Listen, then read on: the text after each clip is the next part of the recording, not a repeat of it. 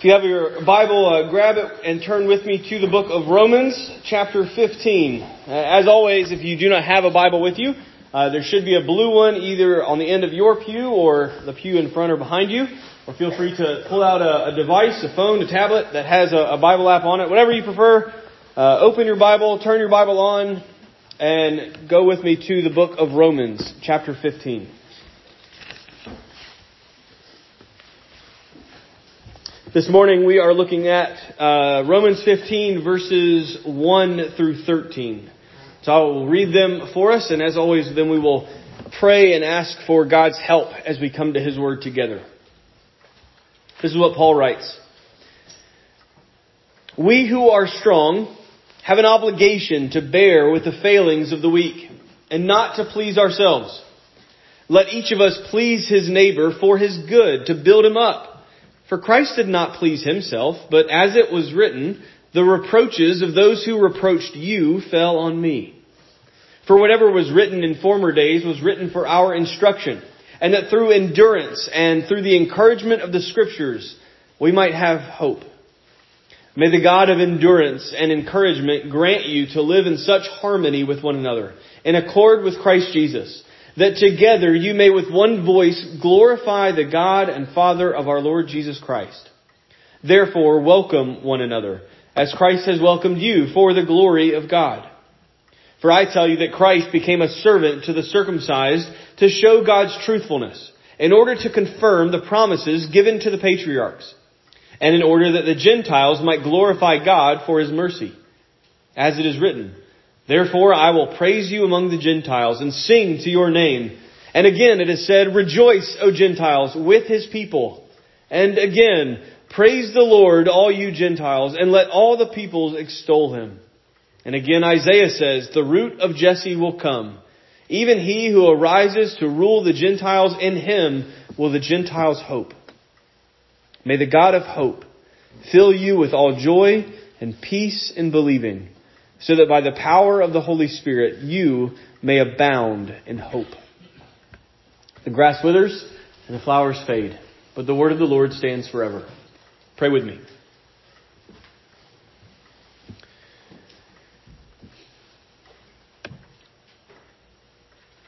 Father, we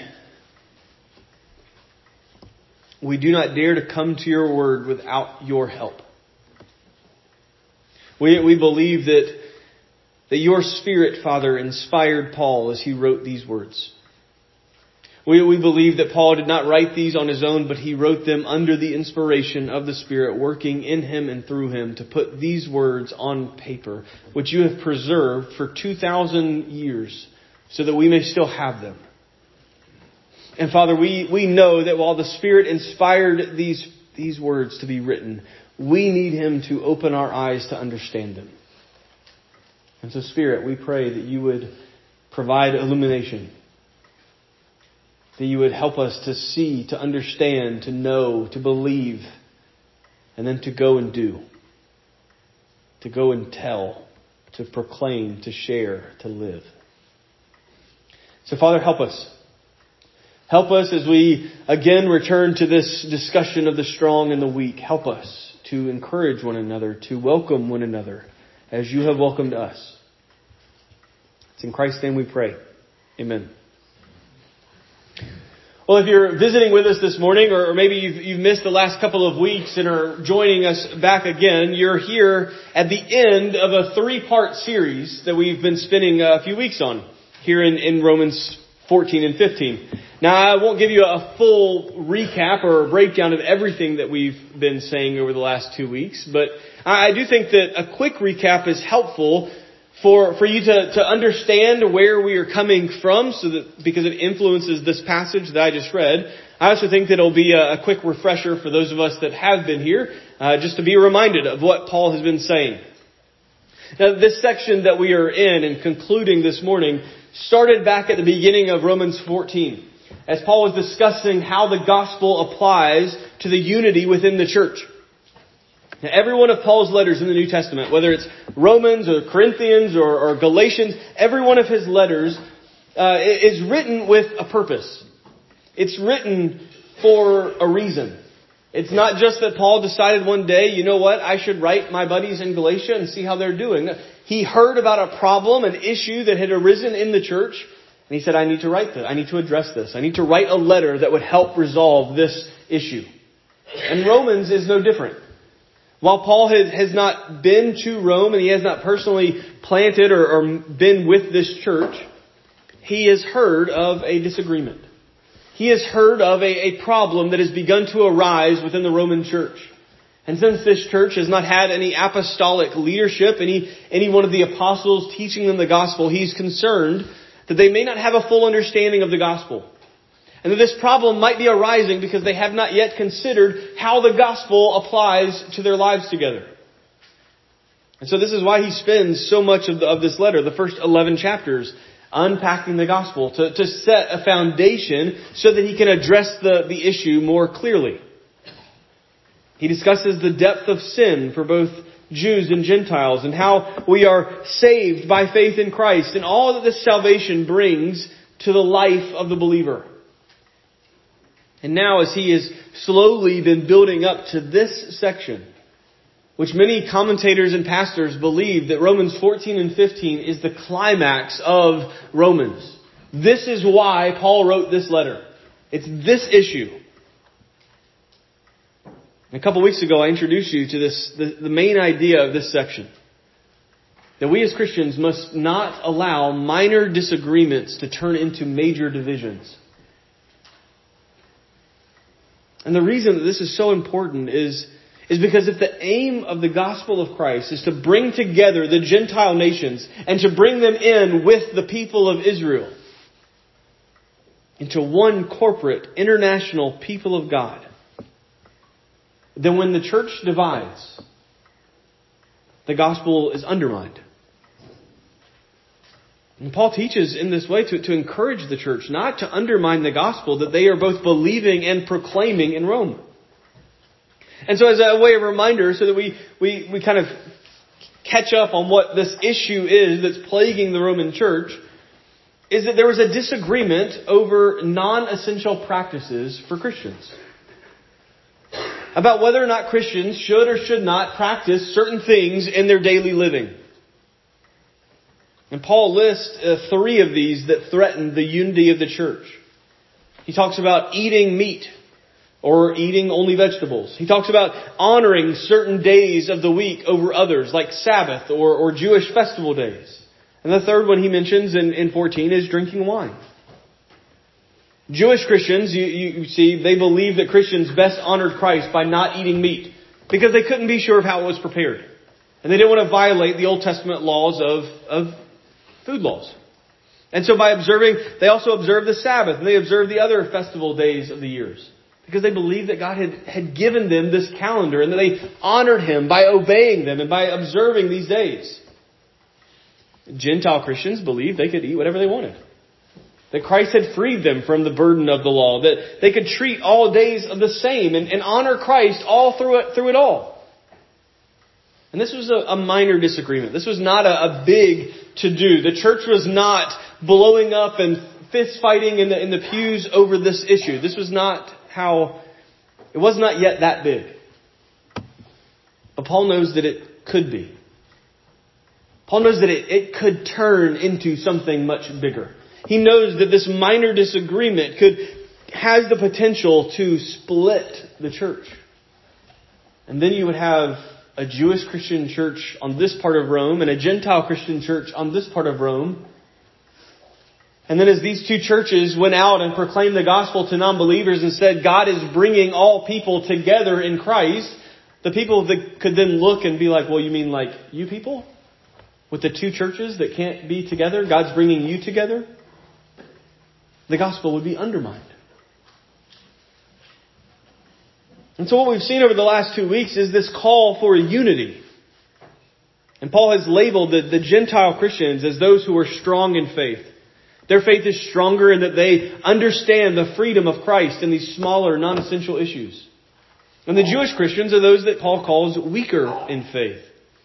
Now, Paul does not ever condemn the weaker faith Christians, but he is encouraging and spent so much time encouraging the strong to help the weak, to lay aside some of their freedoms so that the weak could benefit. Paul doesn't tell them to stop doing these things, but he says simply stop doing them in the presence of the weaker brother or sister. Don't cause them to stumble. Don't cause them to fall. But do what is good for them, building them up. This morning in the last part of this section, Paul gives us, really it breaks down into two major headings. He gives us first an exhortation, another command, a way for us to live in obedience. And then that exhortation is followed by an explanation, where we see Christ as both our model and our motivation. He is the one who shows us how to do this and shows us the reason why we must. Because here's the thing. Christ is both our Savior and our model. If He, the strong, has welcomed us, the weak, then we have no reason, whether we are weak in faith or strong in faith, to ever exclude those that are not like us. Especially if they are a brother or a sister in Christ. That's the main idea from this passage today. Christ has welcomed you, believer. So you have no reason not to welcome any other brother or sister in Christ on any grounds whatsoever. You must welcome them because Christ has welcomed you. So we'll look at this exhortation of Paul's, his command first, and then we'll look at the explanation, the example of Christ. So this exhortation, it boils down quite simply in verses 1 and 2. The exhortation is this: the strong must carry the weak. The strong must carry the weak. He says it in the first two verses. You can see it there with me. We who are strong have an obligation to bear with the failings of the weak, not to please ourselves. Let each of us please his neighbor for his good, to build him up. There are three pieces here for this exhortation. We'll hit these quickly. First, the strong have an obligation to the weak. The strong have an obligation to the weak. Now, we've spent some time over the last few weeks discussing the freedom of Christ that we have as believers, that we are not bound to a legal code or a list of do's and don'ts. The one binding restriction that God has placed on us as Christians is to do what will bring the most glory and the most honor to Christ. That if you can practice something and you can bring honor and glory to Christ through it, then you are free to do it. But if you can't, if Christ is not glorified by an action, by a word, by a thought, then don't do it. And that's a freedom that we have in the gospel. But as important as this freedom is, we have to also understand the duty that each of us has to one another as believers and as members of the body of Christ. Yes, you are, as an individual, are free to glorify Christ in all the various ways that you can. But you must understand that you do not exist as a believer simply as an individual. You belong to a people. You belong to a group, to a community, and you cannot separate your faith and your status as a believer in Christ. You cannot remove that from the body of Christ to which you belong. Because as a part of the body of Christ, as a part of the people of God, you, believer, you, Christian, have a duty, an obligation to the other believers around you. But Paul gets more specific here, and I think we should too. Paul is not talking that each of us have an obligation, which we do, but he says specifically, the strong, those who are strong in the faith, have a obligation to those that are weaker.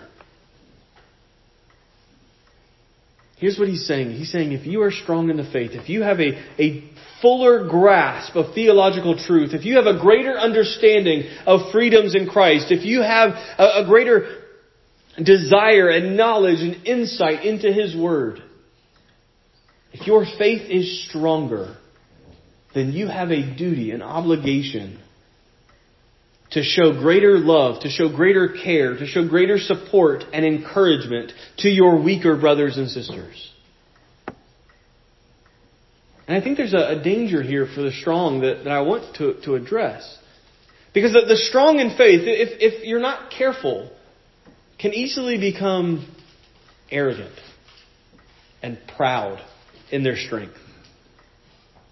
And proud people tend to look down on those that they deem less than themselves.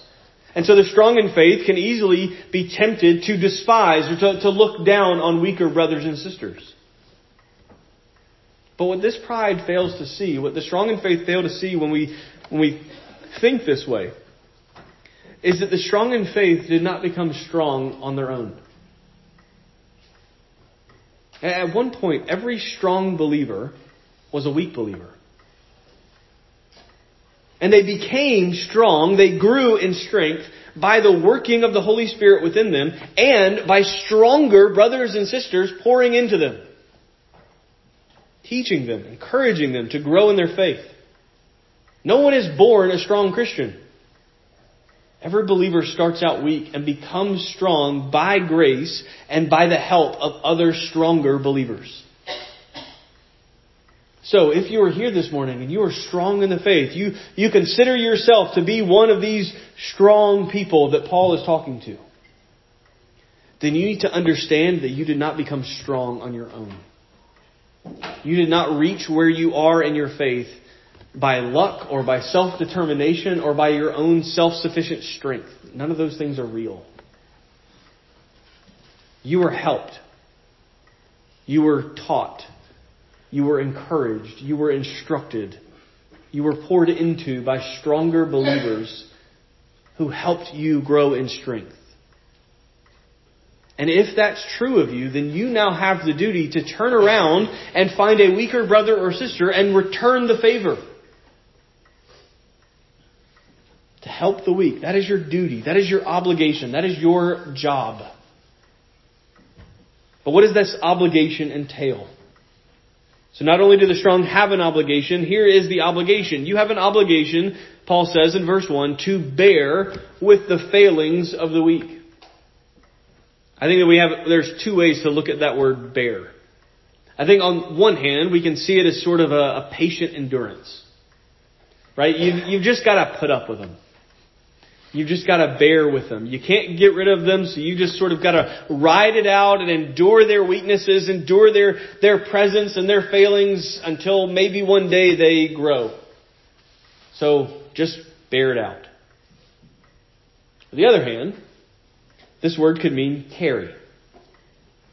It is not your job to just ride it out and to put up with the weak. It is your job to carry the weak, to bear them up. And hopefully our children's story kind of showed you which word Paul is using here. That we are not called, as strong in faith, you are not called to simply just put up with the weak, but you are called to actually help them carry the burden. You are to help them and to bear up under their failings. Because that's the obligation of the strong. Because you are strong, it means that you can carry bigger burdens. And because they are weak, it means that they might struggle. And so you are strong, and therefore you must use your strength to help those who do not have it. So how do we do this? How do we bear the weak? Paul helps us, and he says, by working to please them. He says let each of us please his neighbor. And this could be another tricky understanding for us, because we could think and move into this arena of people-pleasing. And that's not what Paul has in mind here, but I need it to be clear, because people-pleasing is a dangerous lifestyle that is very tempting for many of us, myself included. But people-pleasing is a lifestyle that tempts us to do what will make the people around us the happiest. And that may not sound like that bad of a thing, but at some point, the truth of Scripture, the truth of the gospel is going to make someone unhappy. It's going to offend. It's going to upset. It's going to confront. And someone who is more focused on people-pleasing, for example, will cease preaching truth. Because it might make someone unhappy. It might offend. It might upset. Paul's not talking about people-pleasing here. When he says, let each of one of us please his neighbor, he gives two qualifiers, two reasons, and two ways for us to do this. He says to please his neighbor for his good and to build him up. Now, as we've seen in the past 2 weeks, one of the clearest ways that we can work to please our weaker brothers and sisters is by setting aside some of the freedoms that we have in Christ. And this will ultimately be for his or her good. You can show them how to live for the glory of Christ. You can help them grow by choosing to carry some of the weight that they are struggling with.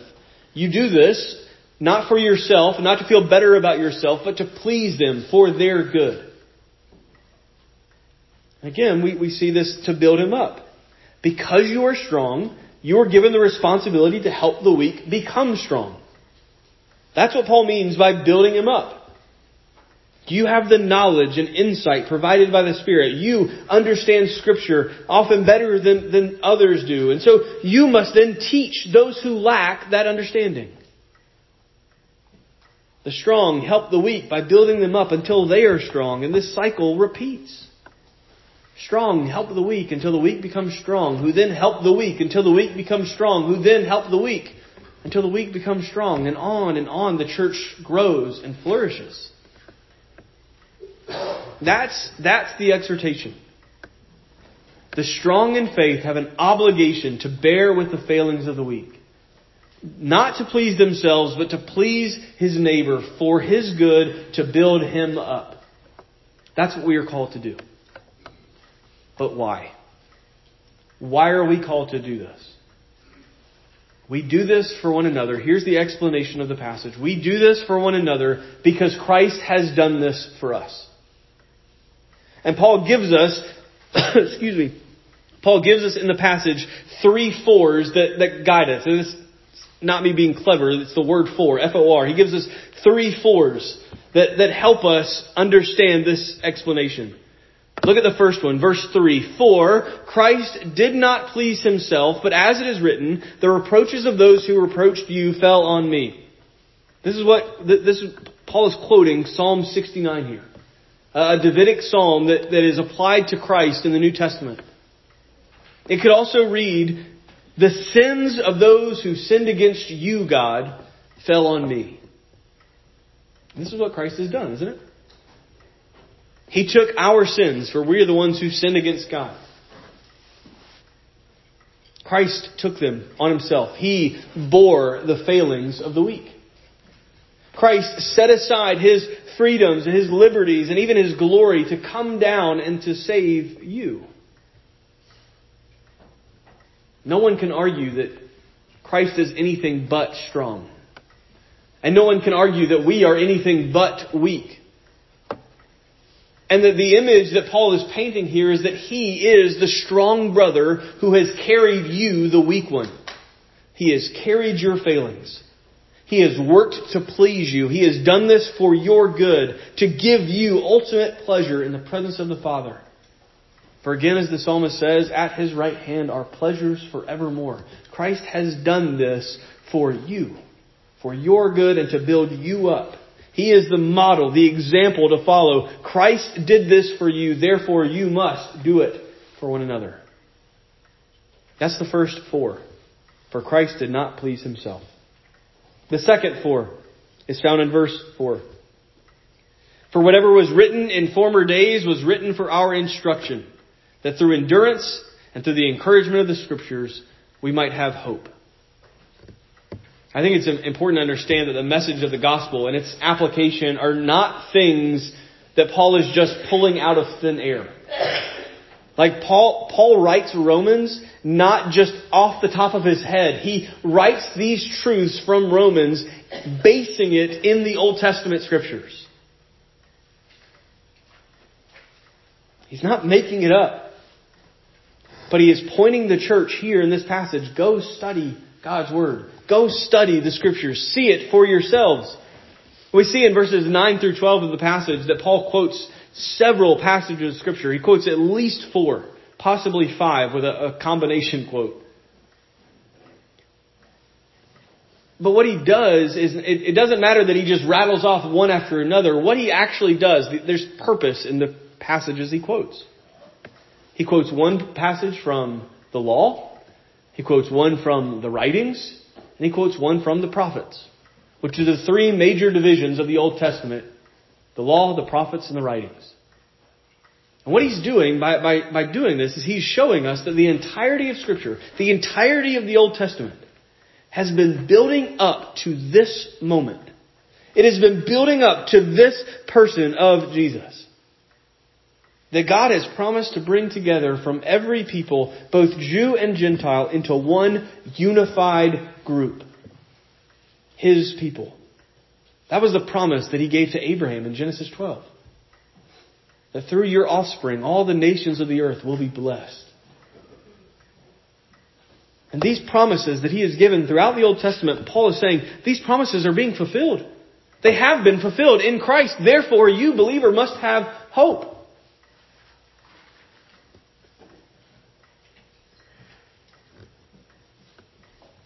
I mean, today is January 14th. You have officially made it 2 weeks into the new year. And I imagine that many of you, like myself, started out the new year with high ambitions called New Year's resolutions. And I imagine that many of them included in some way, shape, or form more Bible study. Here we are 2 weeks in. How many of us want to stand up and admit that we haven't missed a day yet? How many of us want to say that we've grown and it is not a cumbersome thing to sit down and read the Bible? I think if you struggle with Scripture reading and you find it a chore, let me first say you're not alone. We all struggle with this. It is difficult. It is a difficult book for us to understand. But I do believe that this passage should inspire you and motivate you to dive deeper into it. Because Paul says that it is through the Scriptures that we find instruction, endurance, and encouragement. Instruction. When you open up God's Word and you read here, you learn about what God has done in the past. And you learn about all that He has done in Christ. Your knowledge of Christ grows through this instruction of Scripture. But you also get endurance. Because one of the things that you read, especially as you read several books of Scripture from different parts of Scripture, you begin to see the plan of God from the beginning of time being unveiled and unfurled and accomplished over the course of thousands and thousands and thousands of years. That God has not forgotten His promises, that He has not failed to keep a single promise that He's ever made. And so for us, when we struggle with trusting His promises, when we fail, when it feels like it's never going to happen, studying God's Word gives us the endurance to hope and to believe that God's Word will never fail because it never has. And Scriptures give us encouragement. When our faith seems weak, when doubts arise, when temptation seems to win the day, the Scriptures bring us back to the truths of the gospel. Truths like Romans 8:1, there is now therefore no condemnation for those who are in Christ Jesus. Or the end of Romans 8, where Paul talks about all the things that may work to remove you from the love of God in Christ. And Paul says none of these will ever take you away from Him. Or we can read about the power to overcome sin, how it does not reside in us, but it resides in the Spirit who resides in us. And that we can rest in these promises. These are encouragements that the Scriptures give us. So Christian, let the Scriptures instruct you. Let them teach you endurance. Let them encourage you. Study them. Find hope in them. Because that ultimately is how the weak become the strong. And so Paul says that we have the Scriptures to help us grow. To give us hope. Which brings us then to the third and final four. In verse 8. For I tell you that Christ became a servant to the circumcised to show God's truthfulness in order to confirm the promises given to the patriarchs and in order that the Gentiles might glorify God for His mercy. This is easily the climax of the section. It is the peak of the mountain for all of Romans. Not just for this tiny section we've spent the last 3 weeks in, for the entire letter that we've been for a year and a half. You want to know why it's so important for Christians to be unified? You want to know why it's such a big deal that the church not tear itself apart, especially over non-essential issues? Then look at all that Christ has done for the church. Look at the work that He has done to bring the church together. Look at what it cost Him to purchase the church for Himself. And then tell me that these little fights that threaten to rip the church apart, that they don't matter. They matter a great deal. Because you matter a great deal. Paul says that Christ became a servant to the circumcised. He, the true and only begotten Son of God, He who did not count equality with God a thing to be grasped, but made Himself nothing, He became a servant. He became a diakonos, a deacon, a table servant. Now I know that for us, we hear the word deacon and we often attribute it to a position of authority, a position of leadership in the church. That's not the meaning of the word deacon. A deacon was a table servant. A deacon is someone, this word diakonos implies that it was someone who waited on tables, who filled cups and make sure everyone had their drinks and foods replenished. They were a servant who served and was never noticed.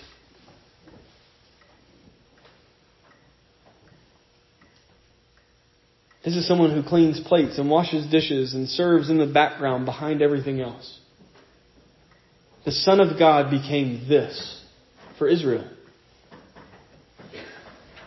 He came to Israel and He served them. Through His teaching, through His miracles, through His kindness, and through His grace, He served them. And even Jesus told them Himself, this is what He did. He says in Mark's Gospel, the Son of Man did not come to be served, but to serve, and to give His life as a ransom for many. Why would the Son of God reduce Himself to become a servant like this? Paul says to show God's truthfulness. To confirm the promises that were given to the patriarchs, to Abraham, to Isaac, to Jacob. The servant heart of Christ to Israel shows that God had not abandoned them, that He had not forgotten the promises that He made. Christ's service proves that God's promises remain true. But I think there's also more to that why in this verse. Why did Christ become a servant? In order that the Gentiles might glorify God for His mercy. It is to this point that Paul then quotes the law, the prophets, and the writings. Each of these quotations is not meant to just highlight Paul's knowledge of Scripture, but is to highlight that from the very beginning and throughout the entire Old Testament, God's plan has always involved the salvation of the Gentiles. Therefore I will praise you among the Gentiles, and I will sing to your name. Rejoice, O Gentiles, with His people. Praise the Lord, all you Gentiles, and let all the peoples extol Him. The root of Jesse, that's Jesus, He will come. And even He who arises to rule the Gentiles, in Him will the Gentiles hope.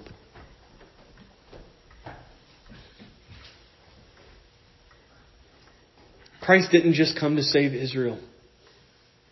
He came so that the Gentiles would glorify God.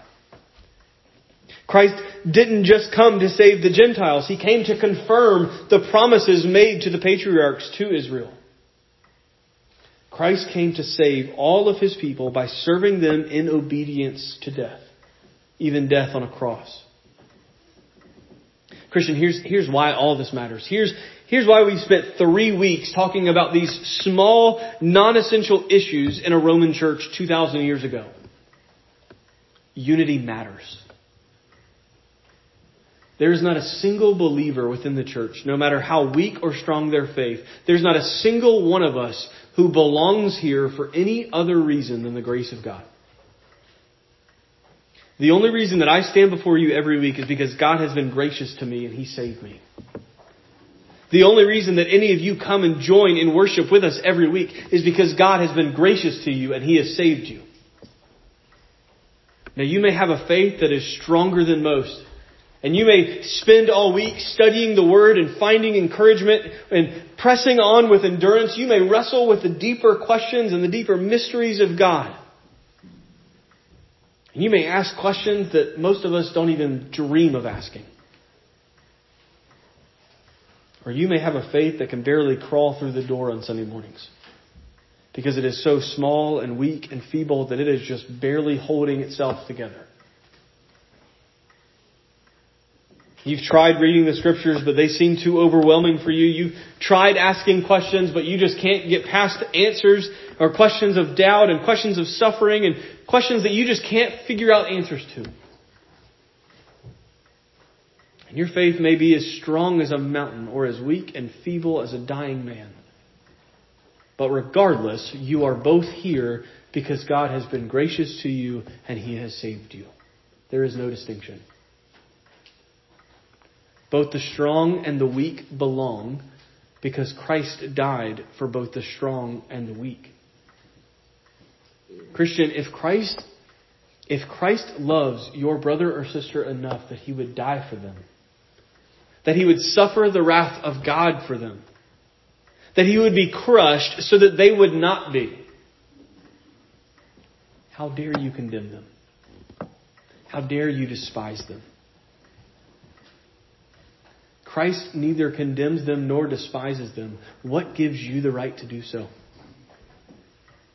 He died for every believer, for the weak and the strong alike. You belong to Him and they belong to Him.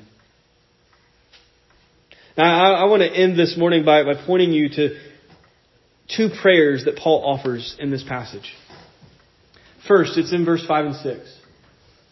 May the God of endurance and encouragement grant you to live in such harmony with one another, in accord with Christ Jesus, that together you may with one voice glorify the God and Father of our Lord Jesus Christ.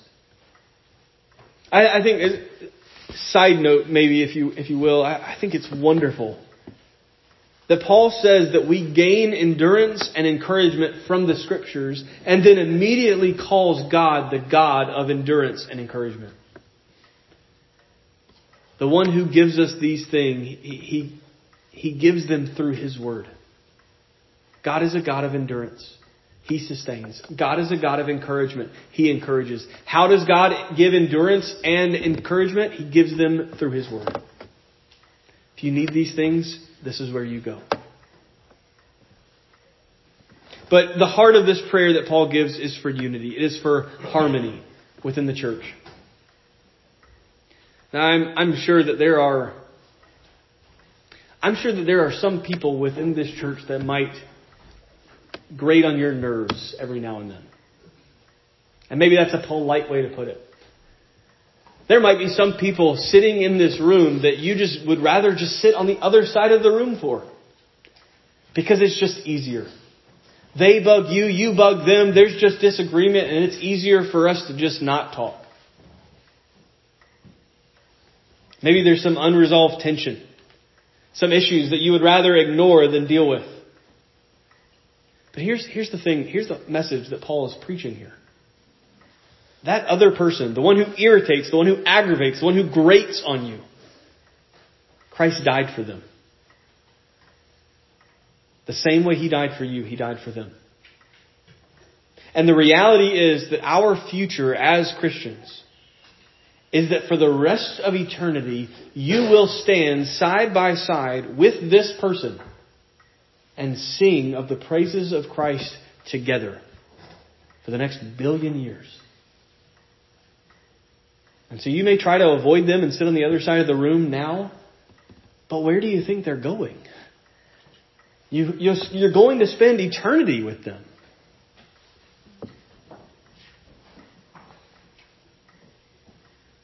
Because Paul points out, he says that we will stand together. He prays that God would give us to live in such harmony with one another in accord with Christ Jesus, that together you may with one voice glorify the God and Father of our Lord Jesus Christ. I love the way he phrases it. He uses a very beautiful, musically loaded word, harmony.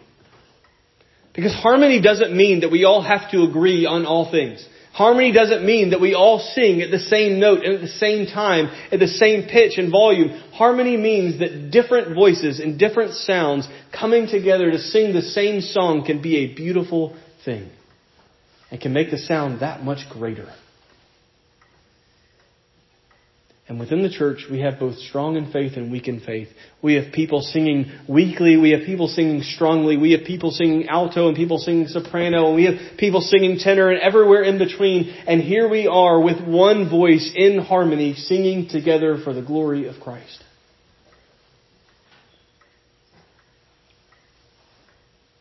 The point of this prayer that Paul gives is that you're going to spend eternity with these brothers and sisters.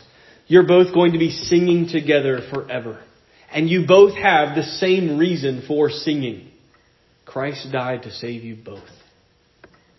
So therefore, Paul says in verse 7, therefore welcome one another as Christ has welcomed you for the glory of God.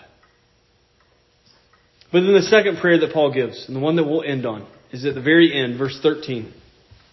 May the God of hope fill you with all joy and peace in believing, so that by the power of the Holy Spirit you may abound in hope. I think it's this verse that leads so many to view this section of Romans as sort of the peak of the mountain, the climax of the letter. It seems like a big recap and a final prayer all in one. Because Paul has been talking about these things, these traits of hope and joy and peace and believing and the Spirit. He's been talking about them going all the way back to chapter 5 and even before then. But this prayer sort of brings it all to a close. And here's the gist of it. Here's what Paul prays for. Over the last year and a half of studying Romans together, we have talked a lot about how the gospel changes you as an individual. That Christ saves you. He frees you. He redeems you. He gives you peace. He gives you joy. He gives you hope. And all of these are incredible blessings to us as individuals. They are all true. But Paul's prayer here in verse 13 is that individual Christians would bring all of the individual blessings that God has given to them in Christ, and that they would bring them into the corporate gathering of the church and share it with one another. And so what he's saying is, if you've got joy in Christ, then let there be joy among the church. If you have found hope in Christ, then let there be hope to be found among the church. If you have found peace in believing the truth of the gospel, then let there be peace in believing the gospel among the church. Because Jesus saves individuals. But He doesn't leave them as individuals. He brings them to a people who can share in His blessings together and who can praise His name with one harmonious voice for the rest of eternity. You, Christian, belong to the people of God. And every brother or sister around you, whether they are your best friend or your biggest rival in this church, they belong to the same people of God. Therefore, welcome one another as Christ has welcomed you for the glory of God. Pray with me.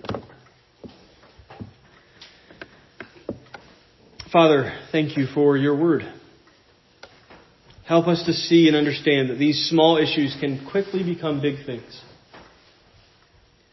God, help us to pursue unity. Help us to pursue togetherness as a church. God, we pray that any unresolved issues, any small disagreements would be resolved today. It would not fester, would not boil over, but they would be washed, cleansed by your grace. Help us to seek forgiveness if we need forgiveness. Help us to repent if we need to repent. To apologize, to confess to one another. And by your grace, bring us closer in unity and closer to you. We pray all these things in the name of Christ and for His glory. Amen.